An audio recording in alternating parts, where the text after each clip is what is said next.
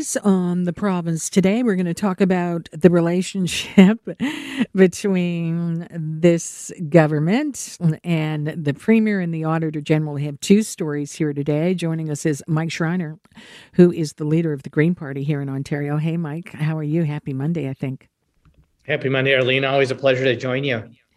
Now, we've had a focus on this PC government and their handling of the Auditor General and their ad oversight power. They made some provinces. Is this a moment that is ripe with irony as they break a promise, a public promise, Mike?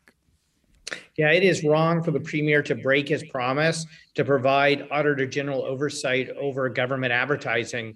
It was wrong when the Liberals made this change. It was right when the Premier campaigned on restoring the Auditor General's power, and it is wrong today for the Premier to break that promise. I mean, the bottom line is your tax dollars should not be going to pay for government advertising that is partisan in nature, and the Auditor General's oversight is really important in ensuring that that doesn't happen.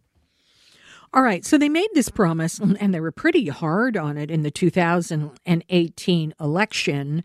And what did they exactly promise to do, just to restore the power of the Auditor General in looking at those ads? Well, prior to the Liberals taking away the Auditor General's power to review government advertising, when the government would put forward an ad, the Auditor General would review it and decide whether it was partisan in nature. And if it was partisan in nature, then it wouldn't be allowed to, go out there being paid for by tax dollars. And this is so important because government advertising is really to provide citizens, residents with nonpartisan information about government programs and policies. And so for the Ford government to backtrack on that promise is wrong. We need to ensure that tax dollars are spent in an appropriate way, not in a way that is politically motivated, partisan in nature. And I think this is especially problematic given the fact that we have a provincial election just a few months away. And who knows what type of inappropriate uses of tax dollars when it comes to partisan advertising the government might engage in. And that's exactly why the Auditor General should have this power. The Auditor General did say, though, it's not happening as much now as it was with the Liberal government. Is that some consolation? Not really, because who knows what's going to happen in the next couple of months or the next 3 months or so. So, this is one of those promises that the Ford government should have kept. And I can't tell you how many times we hear the government say one thing and do another thing. And in this one, it's particularly wrong because it threatens the integrity of government advertising, which sometimes, particularly I'm thinking in a pandemic where we need to get nonpartisan information out there to have, to undermine the public's confidence and trust in government messaging because it could be partisan in nature without the Auditor General's approval. I think it's just is wrong and it undermines trust in government. And for voters, they say, okay, we've seen this movie before. When it benefits the government once they get to power, they don't do it. We'd all be forgiven if we didn't become skeptical and a little cynical here, Mike. Well, this is exactly what breeds cynicism in politics is, we have the Ford government saying it is wrong for the Liberals to use taxpayer dollars to put forward advertising that's partisan in nature. And that one, is one of those rare times I agree with Doug Ford.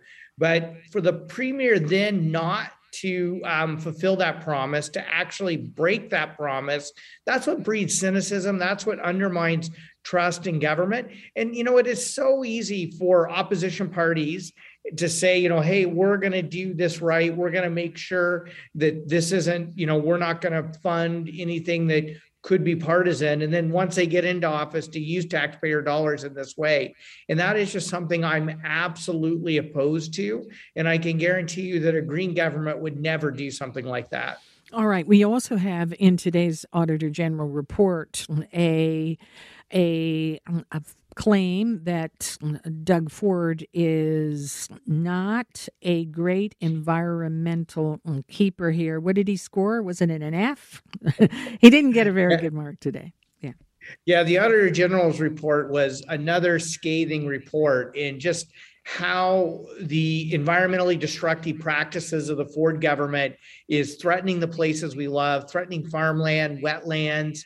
The fact that the government has a made-to-fail climate plan that the Auditor General in a previous report said, there's no way it's going to meet Ontario's obligations to reduce climate pollution. For the Premier to even set a lower bar and not even meet the obligations of his own weakened plan, I think really puts our future at threat, Arlene. And if you look at, just the tragic and devastating impacts of first the heat dome and fires this summer in British Columbia, now the flooding that's going on. And, my heart really goes out to everyone in BC. But I'm also thinking of the 6 First Nations that were evacuated due to forest fires in northwestern Ontario this summer, the poor air quality in communities across Ontario that was affecting people's health. And you know what? The bottom line is we have to take decisive action to crush climate pollution, and we have to take action to protect our environment so we can be protected from flooding and other extreme weather events. As you look at the list of the reason for the F on this report card, one of them is turning a blind eye to companies that cause hazardous waste spills and industry waste and billing taxpayers for the cost. Now, I'm wondering, Mike, as we look at the changing climate, we're looking at BC, but we're also seeing firsthand how it affects the economy and all of us. Is there a new personal interest in this? Because perhaps this government is like others. They, in my personal observation, governments do things they think they can get away with, and they do a little research before they do it.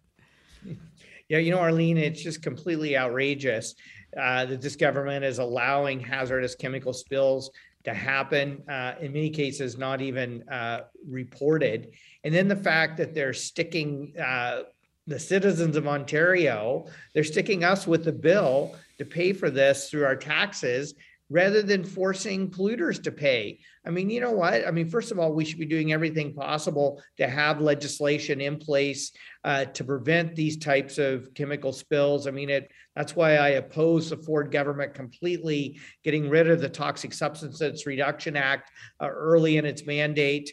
But then to stick us as taxpayers with the bill instead of forcing polluters to pay is just outrageous. And it's these types of actions that, I understand why Ontarians get so angry at the current Ford government for not putting in basic environmental protections that protect their water, protect the air they breathe, and the communities that we live in.